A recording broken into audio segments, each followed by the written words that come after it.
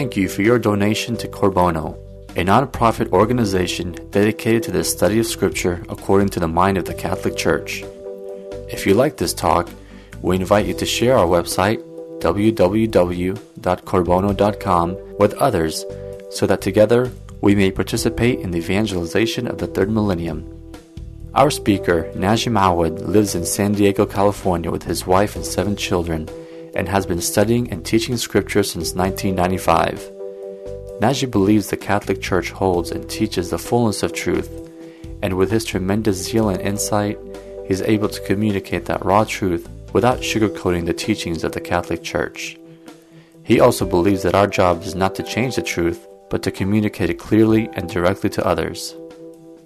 And now, here's Najim.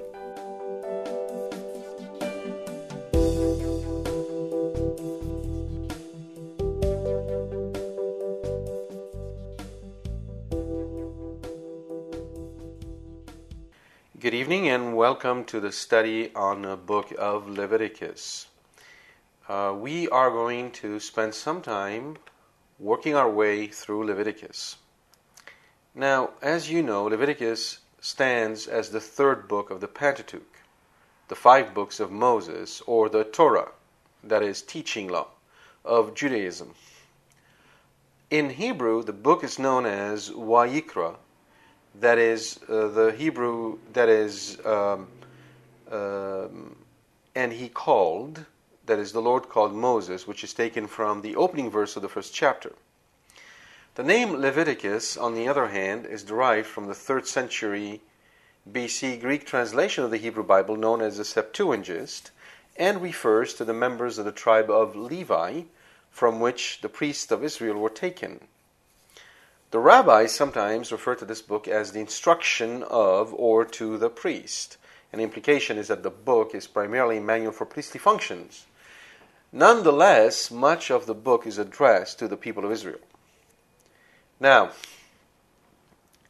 it would be fair to say that Leviticus is one of the most arduous book to read of the Pentateuch, not necessarily the hardest to understand.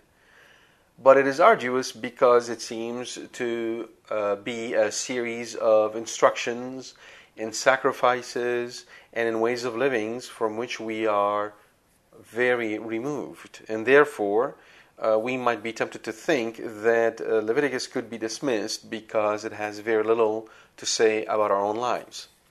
However, nothing could be further from the truth. In fact, when we look at the content and overall structure of Leviticus, we notice something that is very important for us. Leviticus is written in the form of a large chiasm that is a parallel. The ancients did not care about chronology as much as we do today. By this I mean that there wasn't as much focus on telling a story as a beginning, a middle, and an end, past, present, and future, because what they really wanted to do was try to highlight the central idea that they're trying to convey, that they want to convey to us, in ways that resembles mostly a mountain, so that you would have ideas that would allow us to ascend to the central idea that would be in the center of the book, and then ideas moving away from it. And indeed, Leviticus works this way.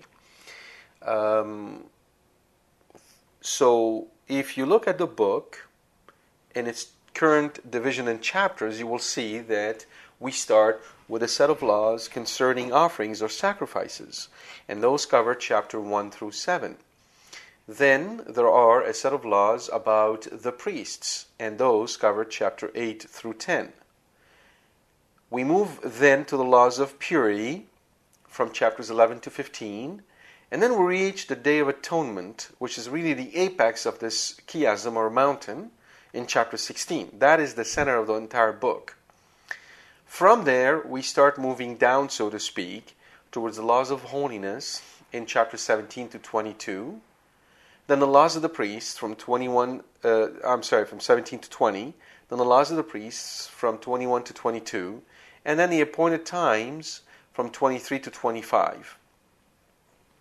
Finally, there are blessings and curses which are listed in chapter 26 and another chapter consecrated to making vows before the Lord and what would happen. Both of these, 26 and 27, are a closure to the entire book.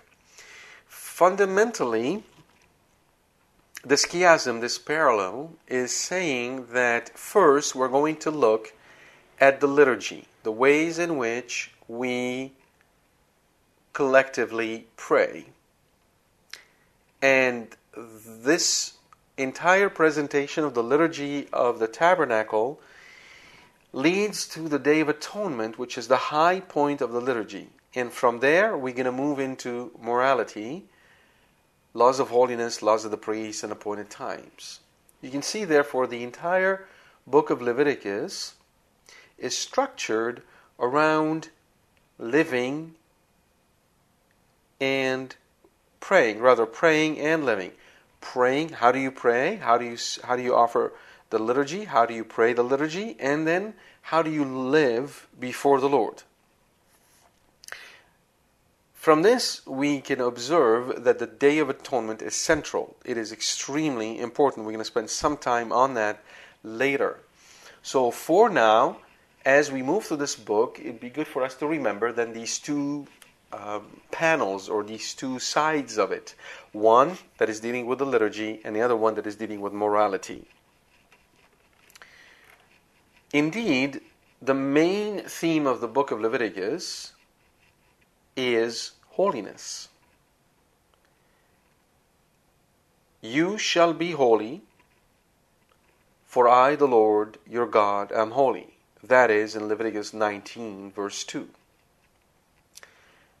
That, in a sense, is the constitution of Israel. You shall be holy, for I, the Lord your God, am holy. And that is one of the most important verse of the book that is quoted in the New Testament in different forms.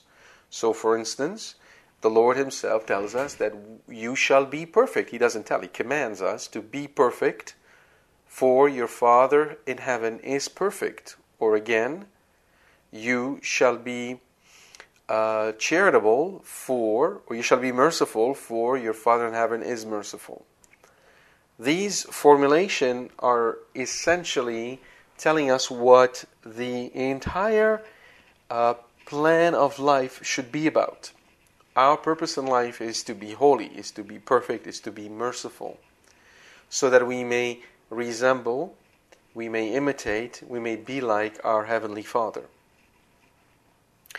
One other important point to make as far as the book of Leviticus is concerned is that it is also about the day-to-day life of Israel. So it isn't just about a constitution, you shall be holy. It also gives instruction on how to live the day-to-day life. It's a full program that God gives them with Leviticus. In order to better understand that point, that it is essentially a plan of life for Israel, we would do well to step back and look at Leviticus in its overall context, which is the Pentateuch, the 5 books of the law. And that is Genesis, Exodus, Numbers, Leviticus, and Deuteronomy. The 5 books of the law. In Genesis, if we were to take a nation-centric point of view, when we look at the Pentateuch, we can see that in Genesis is about the origin of the nation. Indeed, there is a flow from Genesis, from Adam and Eve, all the way to Joseph, to Jacob and Joseph, that settled in Egypt with the 12 tribes. In Exodus, we're reading about the deliverance of the nation from Egypt. And in Leviticus, we're reading about the life of the nation in the wilderness. So, in Genesis, the theocracy, the nation of God, or the nation under God, is born. And in Exodus and Leviticus, the theocracy is established. Now, before we take that further, I think it would be good for us to address up front the question of the higher critical, the higher critical question. Now, by higher critical, I mean a style of research, of biblical research, that tend to slice the books of Scripture according to styles, according to certain keywords. So, for instance, if you look at the first Genesis account of creation, you will see, which is in chapter 1 of the book of Genesis, you will see that in this chapter, the word God that is being used in the original is actually Elohim, the Lord. And then, when you move over a couple of chapters further to the creation of Adam and Eve, there's a second account. There, the word God that is being used is Yahweh. So, the thought then, within the higher critical school, is that the first account was written by a scribe, which they've called the Yahwist, because he used the word, let me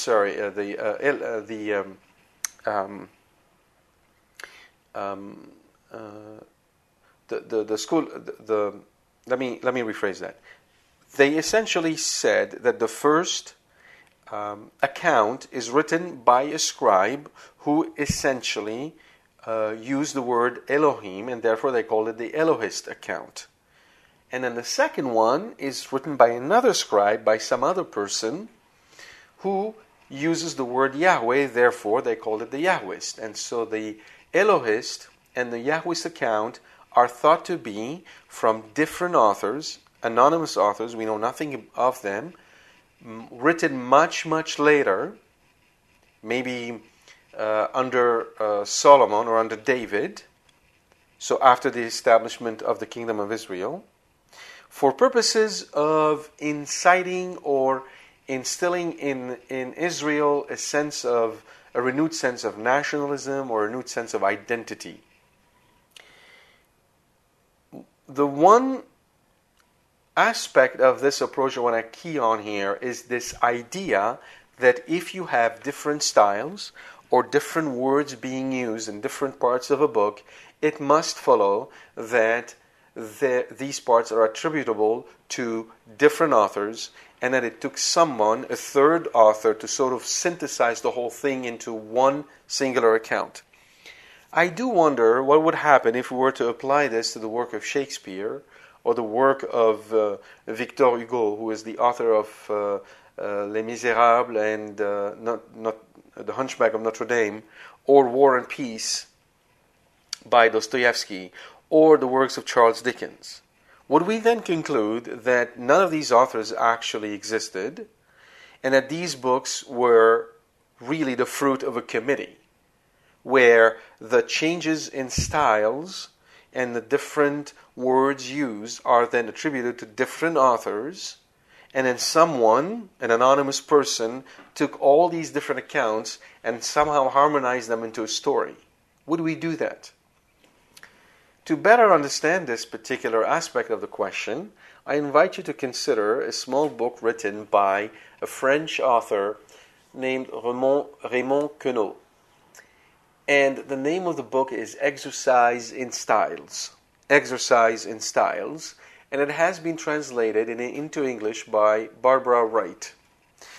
And in that little book, Mr. Queneau decided to take one story, a very short story, and write it in 99 styles. And that's what he did. What I'm going to do now is quote to you from this book. I'm going to read that story in 3 styles. Don't worry, the story is very short. It'll take only a few minutes for me to read each of these versions. But I hope it'll give you an idea that indeed one singular author can write in vastly different styles, depending on the context and the audience to whom he or she wishes to talk to. So here we go. Here's the first version of that story in a style called notation. In the S-bus, in the rush hour, a chap of about 26, felt hat with a cord instead of a ribbon, neck too long, as if someone's been having a tug-of-war with it, people getting off, the chap in question gets annoyed with one of the men standing next to him. He accuses him of jolting him every time anyone goes past, a sniveling tone which is meant to be aggressive. When he sees a vacant seat, he throws himself on it.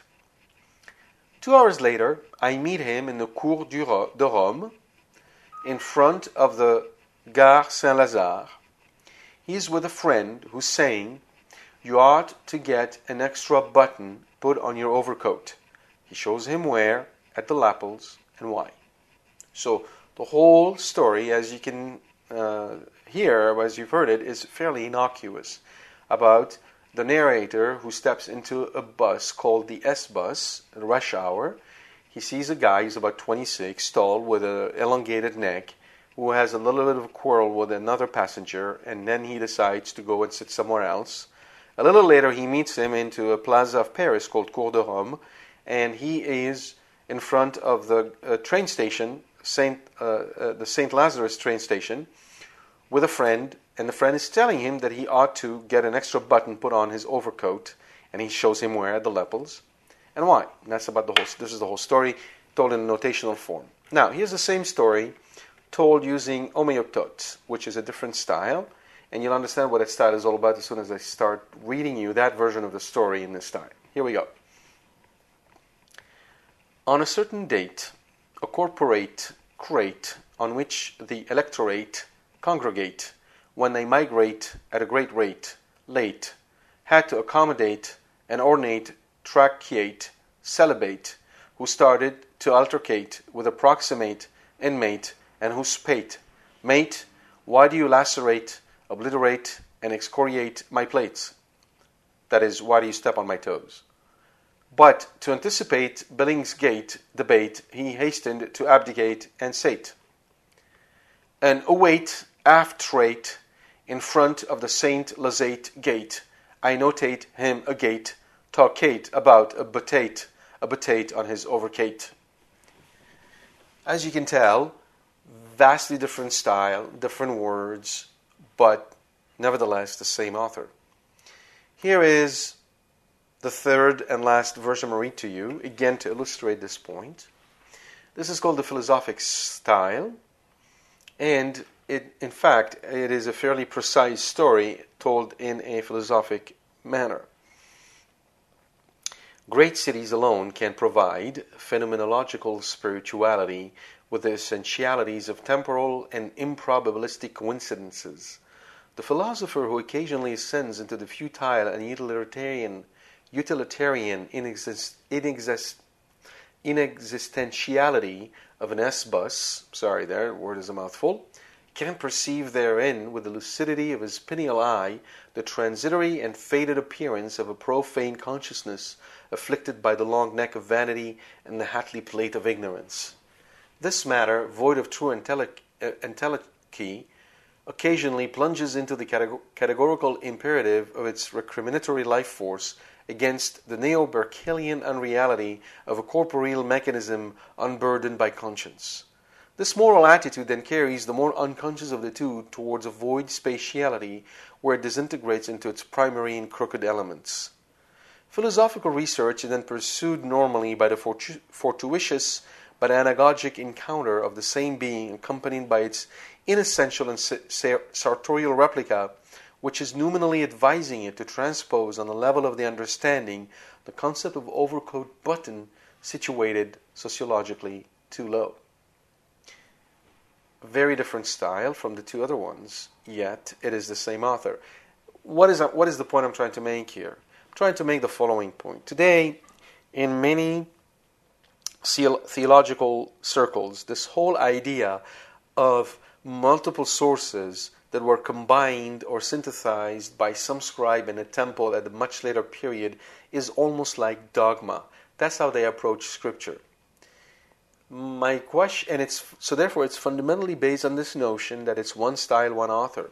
What I hope to illustrate here, obviously this is not a proof, but it's an illustration, that the idea that you can map one author to one style simply does not hold ground.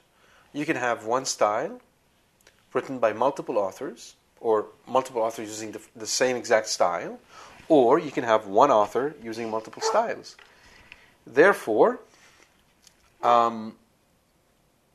it is imperative for us to understand that this hierarchical approach has significant challenges ahead of it, and this is why, and that's all I'm going to say about this, it is not the method we use in this Bible study. At the end of the day, we're not trying to become theologians, we're trying to deepen our faith, and therefore the approach here will be based on the following premises. The Pentateuch is largely the product or comes to us from Moses, with some minor redaction done afterwards, obviously. But it is a singular work that has an internal coherence which reflects a vision that Moses received by God that tries to say something very important to us. And I think this is what the hierarchical method tend to lose when they take that approach, because they kind of slice the books into different sections and lose, therefore, this internal unity of the work. Now let's look at it from a very different point of view. Not a point of view of style, but rather the point of view of the content, starting from Genesis and moving forward. As you know, in Genesis, and here at corbono.com, we have an extensive study done on the book of Genesis, and I encourage you to listen to it if you haven't done so. But in the book of Genesis, when Adam and Eve had sinned, and when the Lord had told them, had decided that they were to leave, He did one thing for them. He prepared animal skins to cover them. They didn't need those before, because before the fall, nature was not rebellious. Therefore, they did not feel cold. They did not feel warm. They were not hurt by the rays of the sun. They were not hurt by the natural elements. And nature was there to feed them. But after the fall, there was a fundamental disruption, and nature became hostile. At which point, God made those animal skins to protect them before sending them out of the garden. Where did these animal skins come from? I mean, obviously, God did not make them sprout out of the ground. They must have come from animals. Therefore, animals had to be killed in order for these skins to be made available for Adam and Eve. All right, keep that thought in mind for a little while as we move forward. After the expulsion from the garden, we move immediately into the scene where we see Cain and Abel offering sacrifices. And as we know, the sacrifice of Abel was accepted, that of Cain was not, and he was filled with envy and ended up murdering his brother. And as we proceed through the initial account of Genesis, we see the Canaanite civilization rise and fall with the flood, and Noah with his family survive. And when the flood waters recede and he is on solid ground, what does Noah do? He offers a sacrifice. Hang that idea next to the first one, that in order for God to provide animal skins for Adam and Eve, animals were sacrificed. Moving forward, we meet Abraham. And as we all know, there is a famous account of Abraham offering Isaac as a sacrifice because God commanded him to do so. Now, when Abraham brought his hand down to kill his son, an angel stopped him. The fact that he brought his hand down demonstrated to Abraham and Isaac, and the angel presumably, his faith. He had faith. mostly yet faith that somehow God will bring Isaac back from the dead, because God made the promise to Abraham that through his descendant, all nations shall be blessed. Well, therefore, he had only one descendant, and that was Isaac, And if he were to sacrifice that descendant, God would have to bring him back in order for all nations to be blessed. That was the faith of Abraham. But the angel stopped him. His faith was demonstrated at this point. So now think about that for a second. Why did God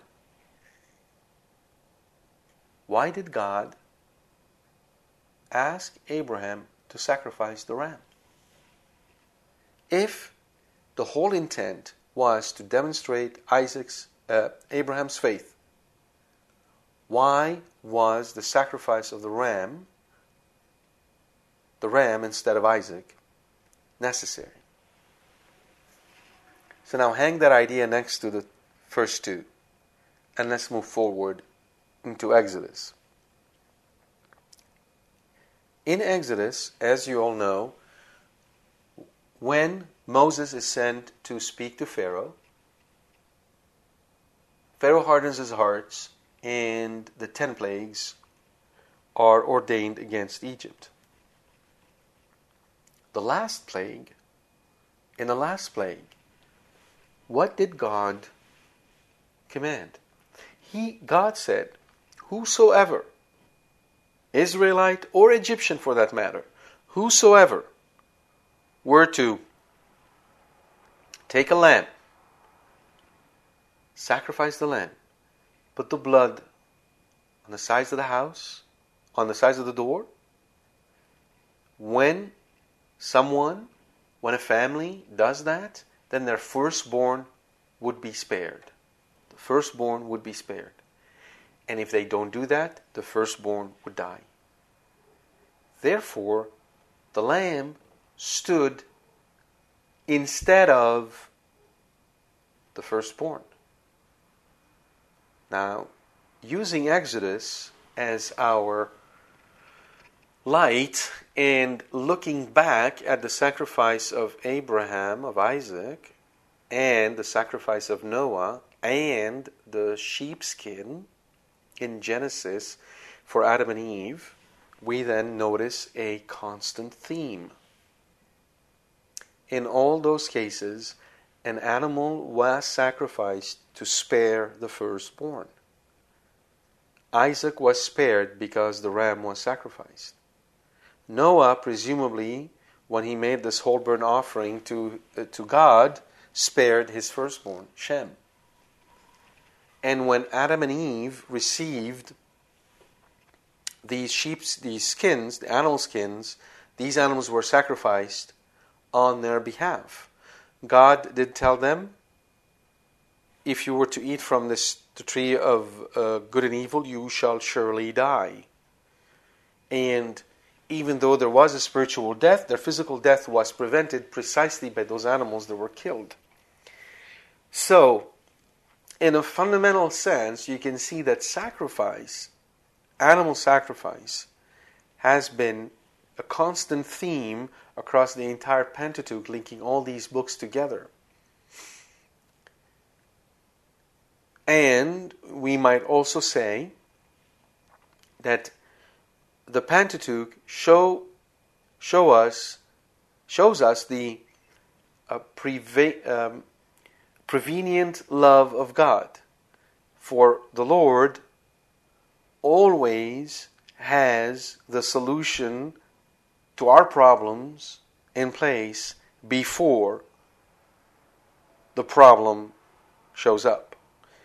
We sometimes think that unless we pray, God will not answer our prayers. Well, in one sense, that is correct. That is, we have to pray. It is our duty to pray. It is our duty to praise God, but it is our duty to ask for what we need. He reminds us of this in Psalm 50, as we shall see later when we go over that psalm. But what is somewhat mistaken is the notion that God would do nothing until we pray. As if the entire action of God is predicated only on our prayers, but that is not the case, because fundamentally our prayer is imperfect. I mean, how many of us can really claim to say one Our Father perfectly? Perfectly. Or one Hail Mary perfectly?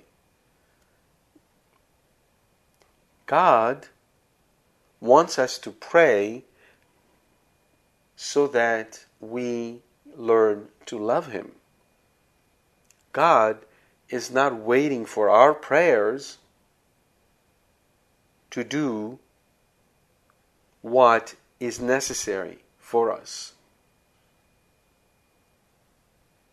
Life is a gift. It's a freely given gift. After all, this is what grace is. Grace is the supernatural life extended to us freely. It's a gift. And the gift is not necessarily waiting for someone to ask for it. It's given out of God's love.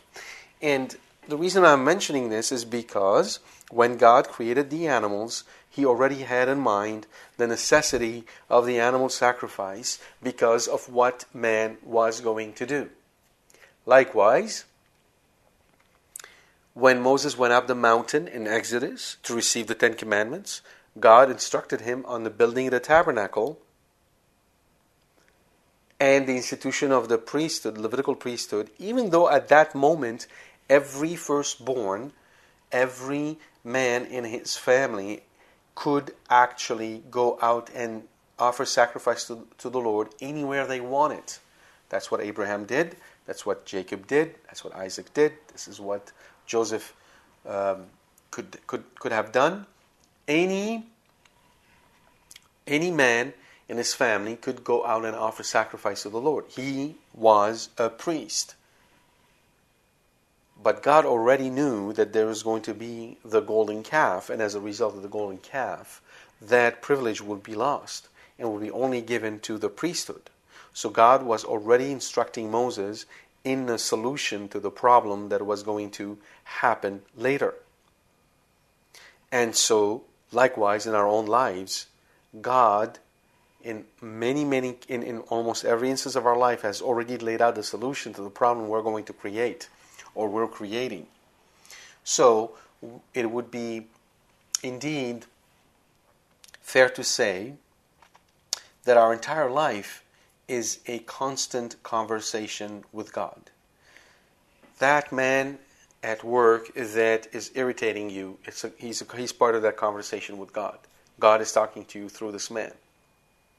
If you're put in a situation where you have to witness to a immoral behavior, maybe your colleagues are congratulating a friend of another colleague because she and her boyfriend moved together.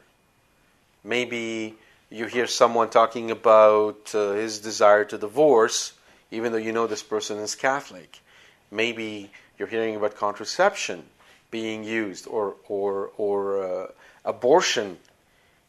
In all these situations, we would do well to remember that we are in a conversation with God, and that God is putting all these situations before us, or putting us in those situations as part of this conversation.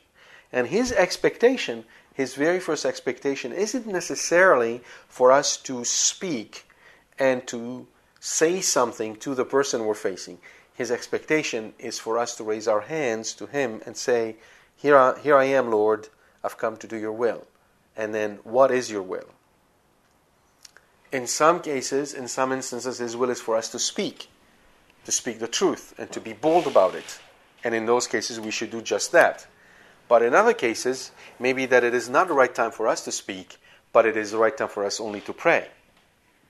And also, we would do well to remember, in all cases, if we notice a friend, a colleague, a family member doing something against the law of God, charity commands that we speak to that person in private, gently, the right tone, and respectfully, in order to attract their attention to what they were doing, but not necessarily in order to embarrass them or disrespect them or causing them any harm. We should be very careful in the way we approach others.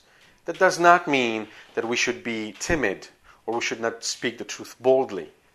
But the ways to speak the truth boldly which respect the dignity of the human person.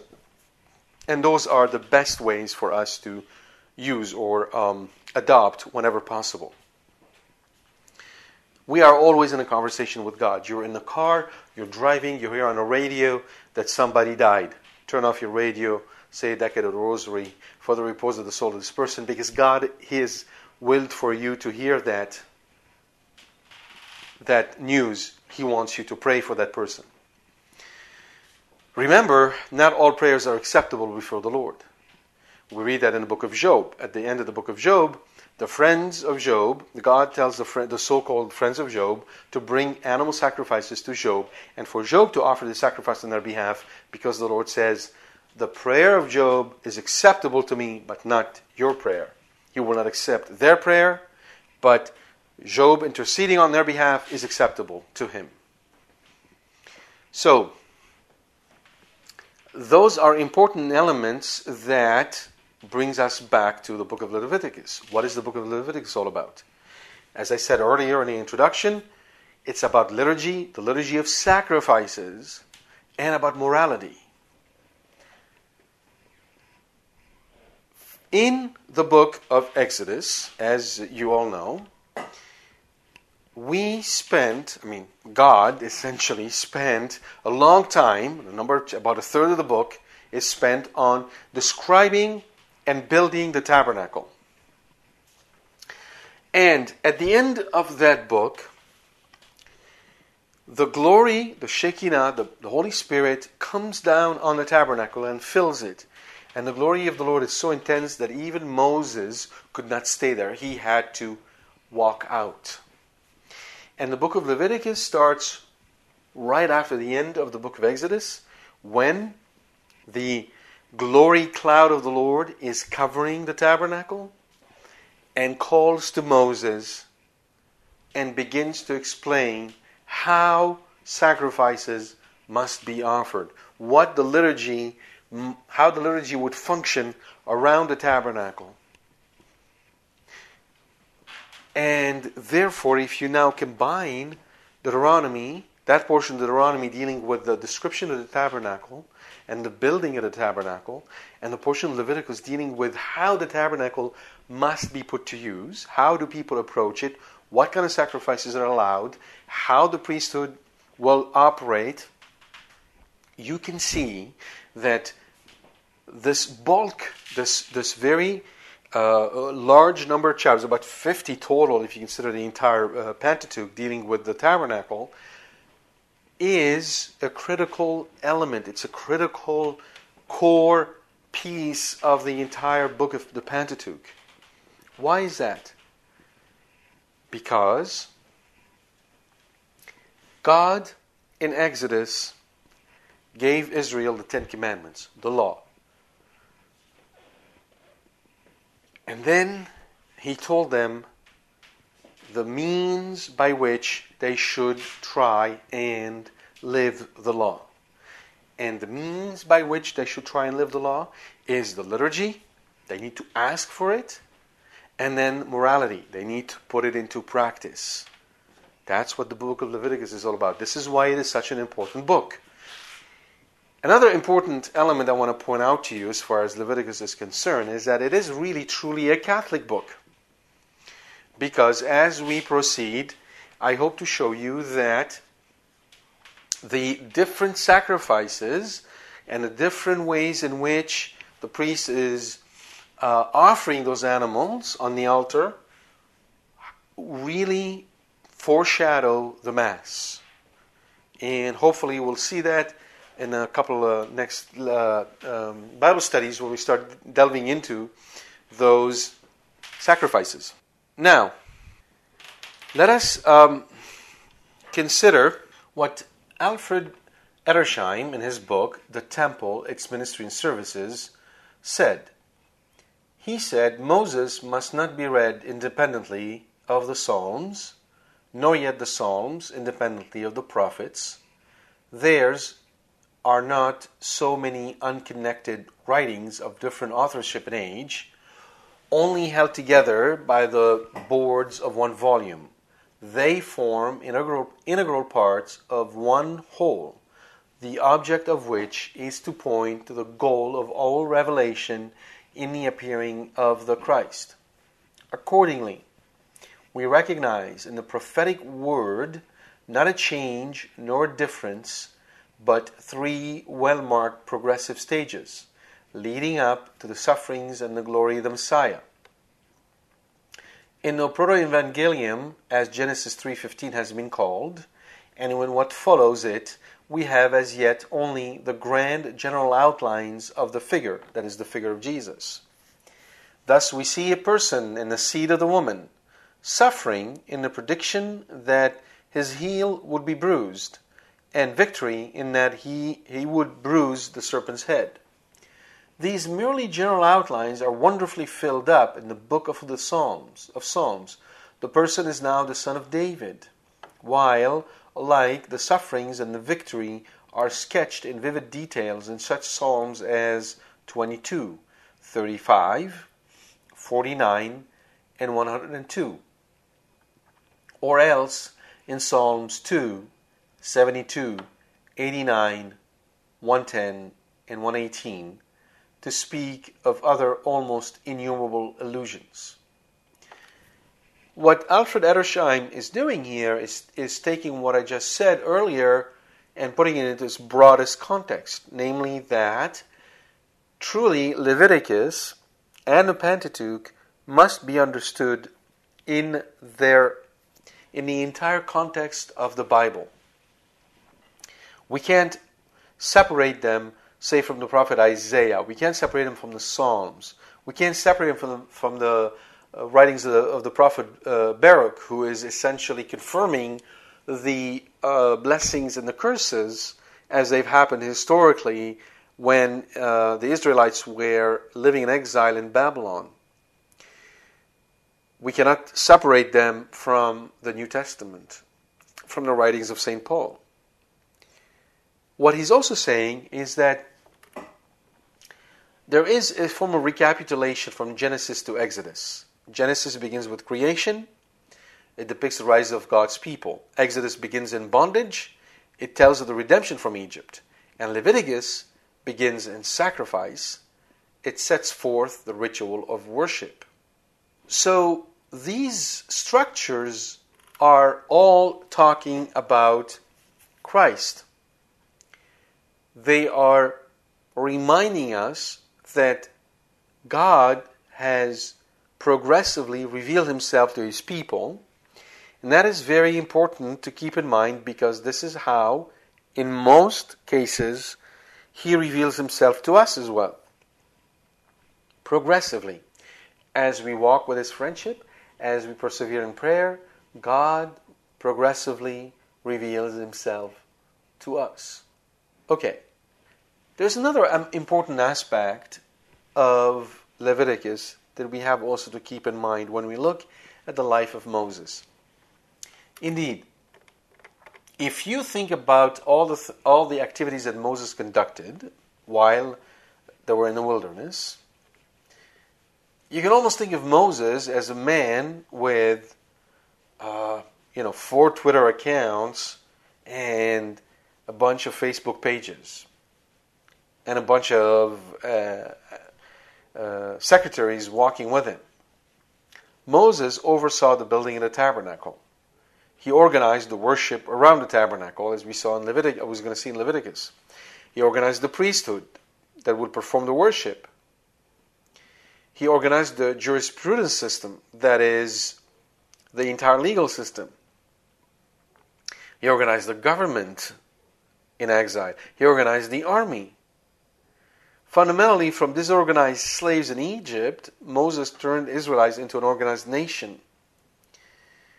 And before Moses, the worship of the nation was presumably pagan, because they were very much inspired by the Egyptian worship, as we saw in the golden calf. In Exodus 20, we find the 10 Commandments. In 21, 22, and 23, and 24, the civil legislation is given. From 25 to 31, instructions for building the tabernacle, offerings in the ark, the table, the lampstand, etc., etc. And then, the book of Exodus is structured this way. The Lord said, make this, do that. And then we see the second part being, they made this, did that. Whatever the Lord said, they did. So, make the tabernacle, build it, they build it. Make the lampstand, make the altar of incense, make the altar of sacrifice, they did all that. With one exception. In Exodus 29, we find a description given by the Lord about the priest consecration. That is, consecrating Aaron as a high priest. This consecration does not take place in Exodus. It takes place in Leviticus 8. So that tells us right away that this continuum of the Pentateuch is an integral part to Leviticus. So, in all this description of Leviticus as a book of liturgy and a book of morality, a book that essentially gives Israel its constitution and describes how they are to properly worship and when to worship and what to do in a worship and then how to live, what is not acceptable. We have left so far one critical element out that we haven't really talked about. And that element is the location of the tabernacle.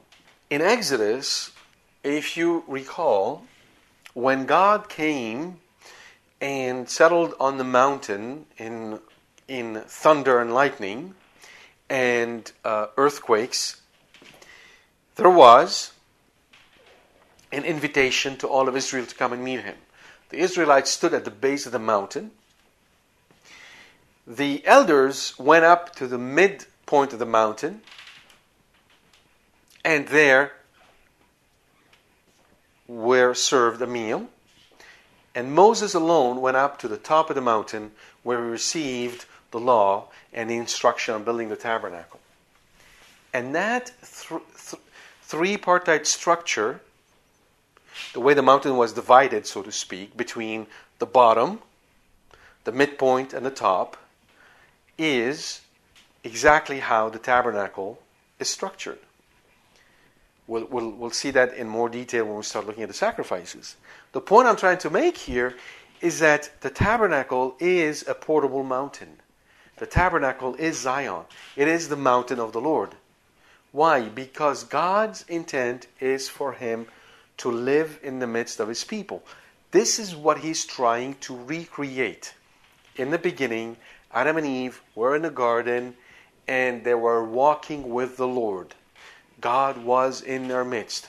God was with them. Emanuel, God is with us. Then after the fall, there's this distancing that happens on the part of men, not on the part of God. And as we see the evolution from Noah to Moses and the emergence of the state or the nation of Israel, we see this desire on God's part to dwell once more in the midst of his people. So therefore, in the wilderness, God dwelling in the midst of his people is Eden again. It is a return to Eden. And, by the way, this is how God wants our homes to be. The Garden of Eden. Or, alternatively, the house of Nazareth with Mary and Joseph. He wants to dwell in the midst of his people. And that's what he does with the tabernacle, because the tabernacle is located in the center of the camp, and all the tribes sit around it. By the way, if you read the description in Exodus, and in Numbers, and in Leviticus, there seems to be a discrepancy. Because in Exodus and Numbers, it sounds like the tabernacle was mostly in Exodus, the tabernacle was the place where Moses met with God and spoke to him, but it wasn't a place for offering sacrifices. It was mostly a place where Moses would go and speak to God and receive an oracle from him, but it wasn't a place to offer sacrifices. And some theologians would then point out that these two tents were presumably different. Again, the notion there were two different authorships, one speaking one tent this way, another one speaking one tent that way, and somebody synthesizing them. Well, that's one way of looking at it. But a presumably more coherent way of thinking about it is that in Exodus, The priesthood has not yet been established, number one. And number two, more importantly, they were still crossing the wilderness to walk into the promised land in a very short amount of time, maybe measured in months. God has not yet condemned the first generation to die in the wilderness.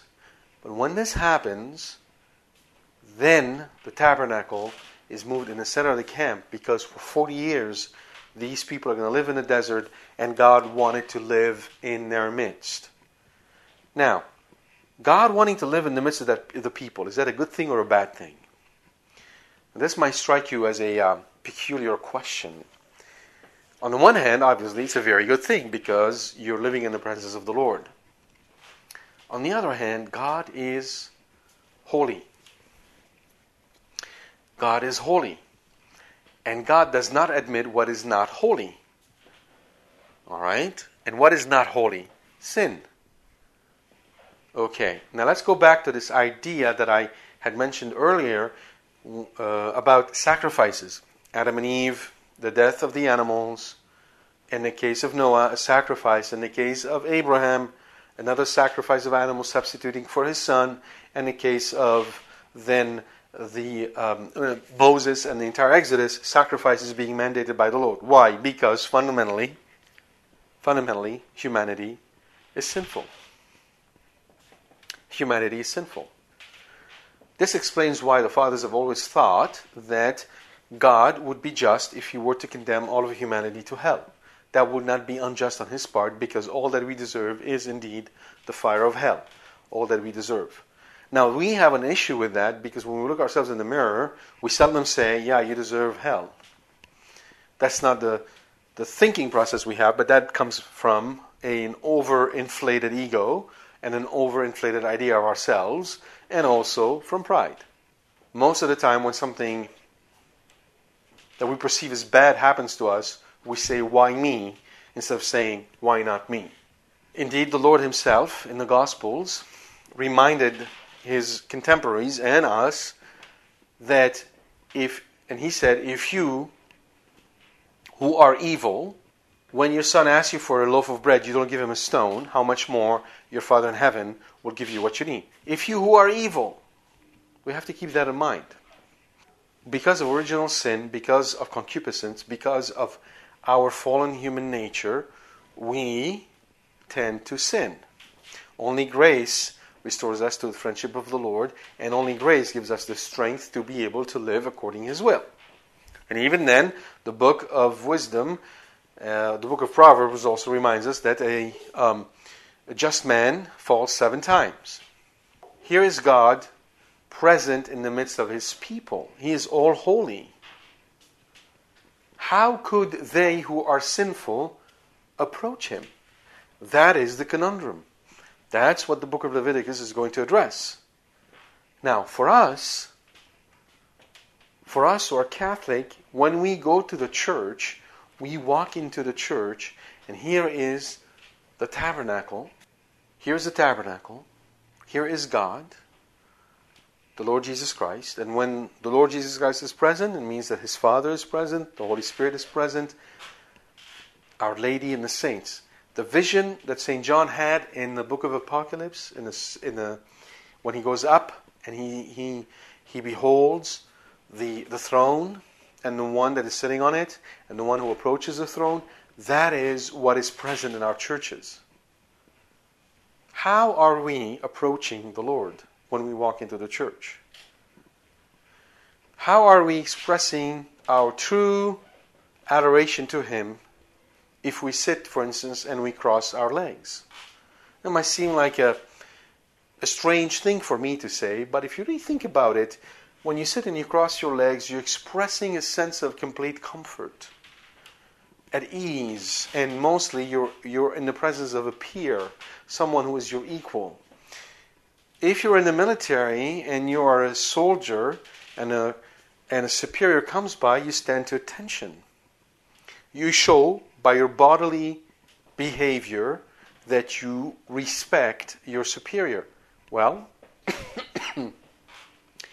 we might do well to reflect on how are we expressing our adoration to God when we walk into the church, if we're chatting with somebody about something that is not religious, in the sacred precinct of the church where God is present.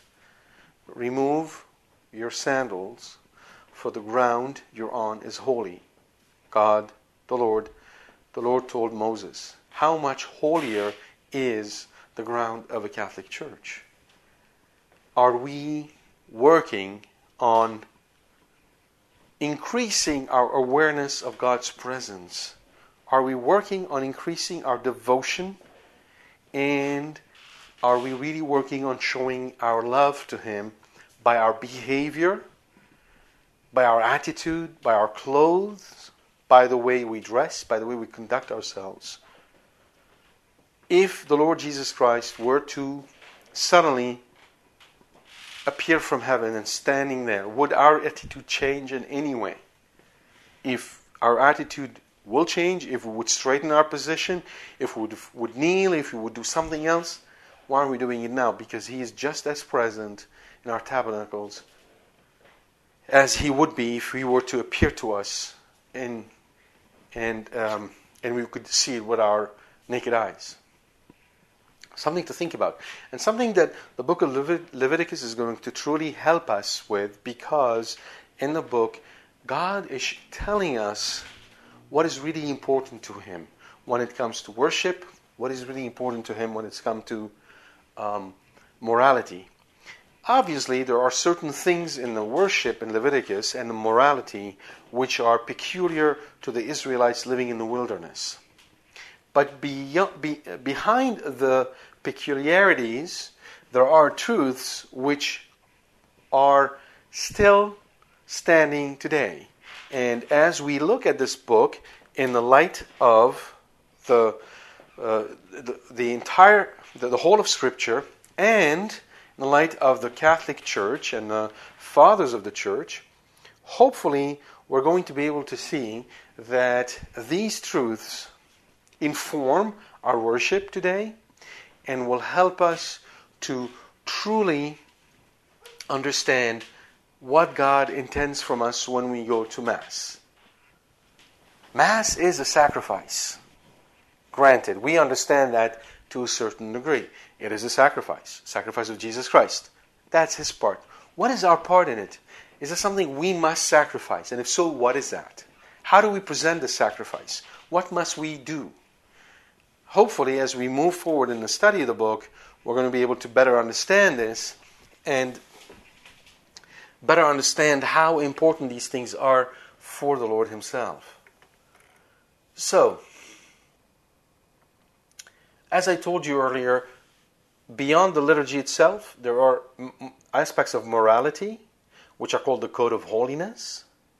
And in chapters 18 to 25, we'll see that this covers sexual conduct and marital obligation. There are imperative commands that are given in these laws. And also, there are conducts beyond the marital realm, which we're going to be looking at. And finally, there's this outcome of the behavior, blessings or curses, given in 26. And fundamentally, I see it as a covenantal formulation. That is, God reminding His people, just as He did in Genesis with Adam and Eve, that here is the law by which you're going to live. In the case of Adam and Eve, He told them, here are the trees by which you're going to live. And in the case of Leviticus, God is saying, here are the things you will do and the things you will not do, which is what He told also Adam and Eve. And just as He told Adam and Eve, if you follow this, you will live by all these trees and by nature, and if you don't, you shall surely die. Likewise in Leviticus, we see the same structure applying. He lists the blessings that they will receive if they were to live by the commandments that He gives, and then He lists the curses that will befall them if they don't. How is God talking to us today? Is He saying something different? I think we're going to spend a little bit of time when we hit this chapter considering our own times and seeing in the light of these blessings and curses that he listed in chapter 26. So outline of the study. We'll finish with that. We're going to look at the sacrificial system, its purpose and meaning first, and then the consecration of the priests, and the laws of cleanliness. These three form the liturgical side of the study. Then we'll look at the Day of Atonement, which is Yom Kippur, very important. It's a central feast in Judaism. We'll look at it in the light of Christ, obviously. And then we'll move into the Code of Holiness and the laws concerning vows to the temple, and then finally talk about blessing and curses. So therefore, the Code of Holiness and the laws concerning vows to the temple are really the moral aspect of the book. And the blessings and curses, a reminder of the Lord that He is the one in charge. He's the one who rules. He is the Almighty, and He's the King, and He's the one who sets the blessings and the curses.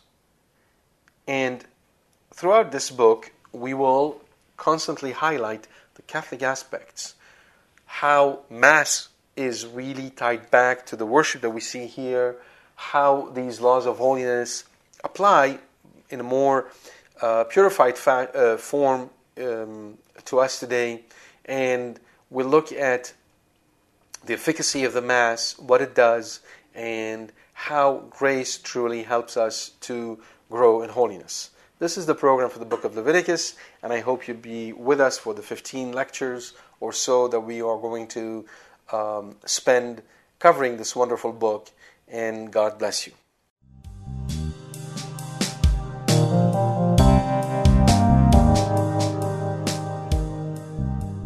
We hope you've enjoyed this talk from Corbono.